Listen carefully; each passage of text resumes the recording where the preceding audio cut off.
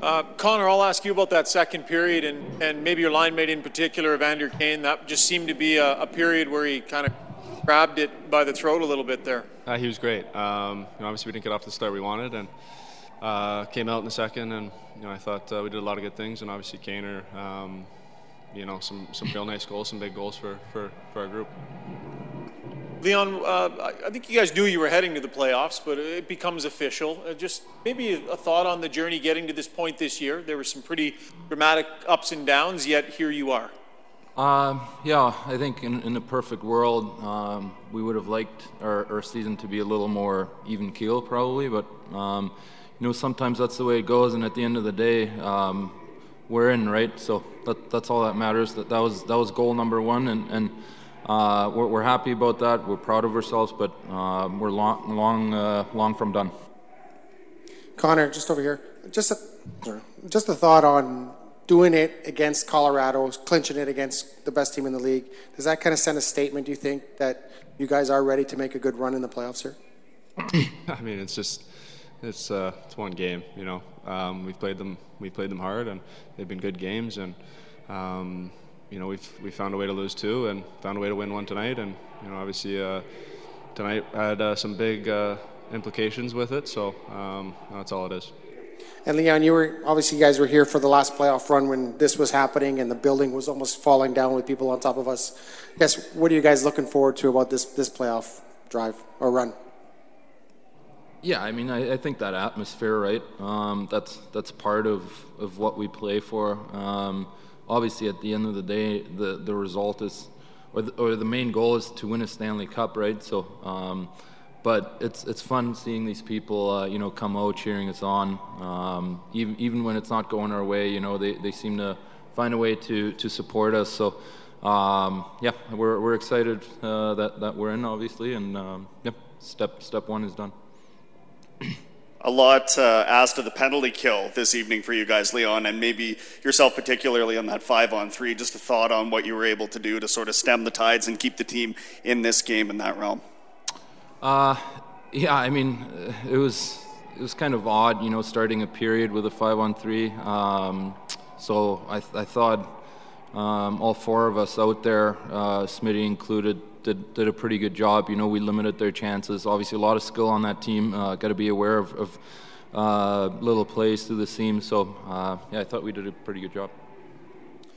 Leon, a lot has been made about the change and how much that helped, but just a few games before that, Evander Kane arrived. Can you explain kind of what he's meant to this team in the last half of the season? He's a gamer. He shows up to big games. He shows up to play. He plays hard. He's got a unique skill set about him. Skilled forward, knows how to score, and has that physical element, right? That's big in the playoffs. So I think down the stretch here, and especially going into playoffs, he's going to be big for us. And Connor, I know he's played with both you and Leon, Evander, that is. But can you explain how you guys have been able to find some chemistry together? You guys are different players, but it seems to have worked out.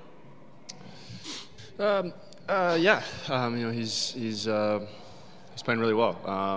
He's forechecks hard. Kind of to piggyback on what Leo was saying. He forechecks hard, brings a physical element.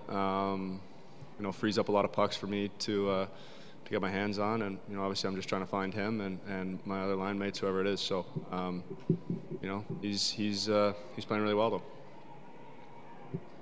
Leon, you mentioned you would rather have had the season maybe be more even keel, but that almost never happens.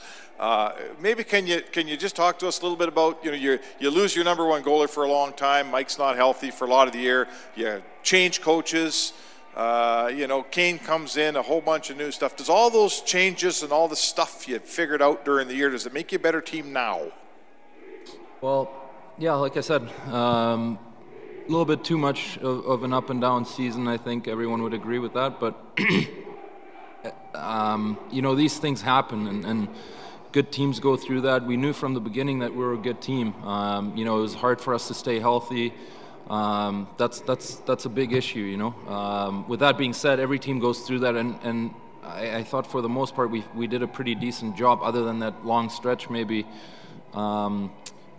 sticking in the race. So a lot of changes, obviously, but we found our game, and obviously that's exciting and good news to going into the playoffs. Two quick things.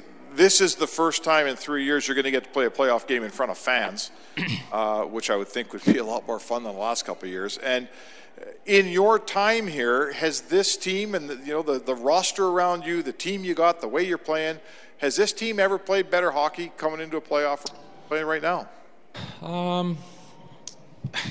It's tough. I think it's up there for sure. 2017, we had a really good team, really good run at the end. We're playing well in the playoffs. Last season, we were playing well after a tough start. So it's definitely up there.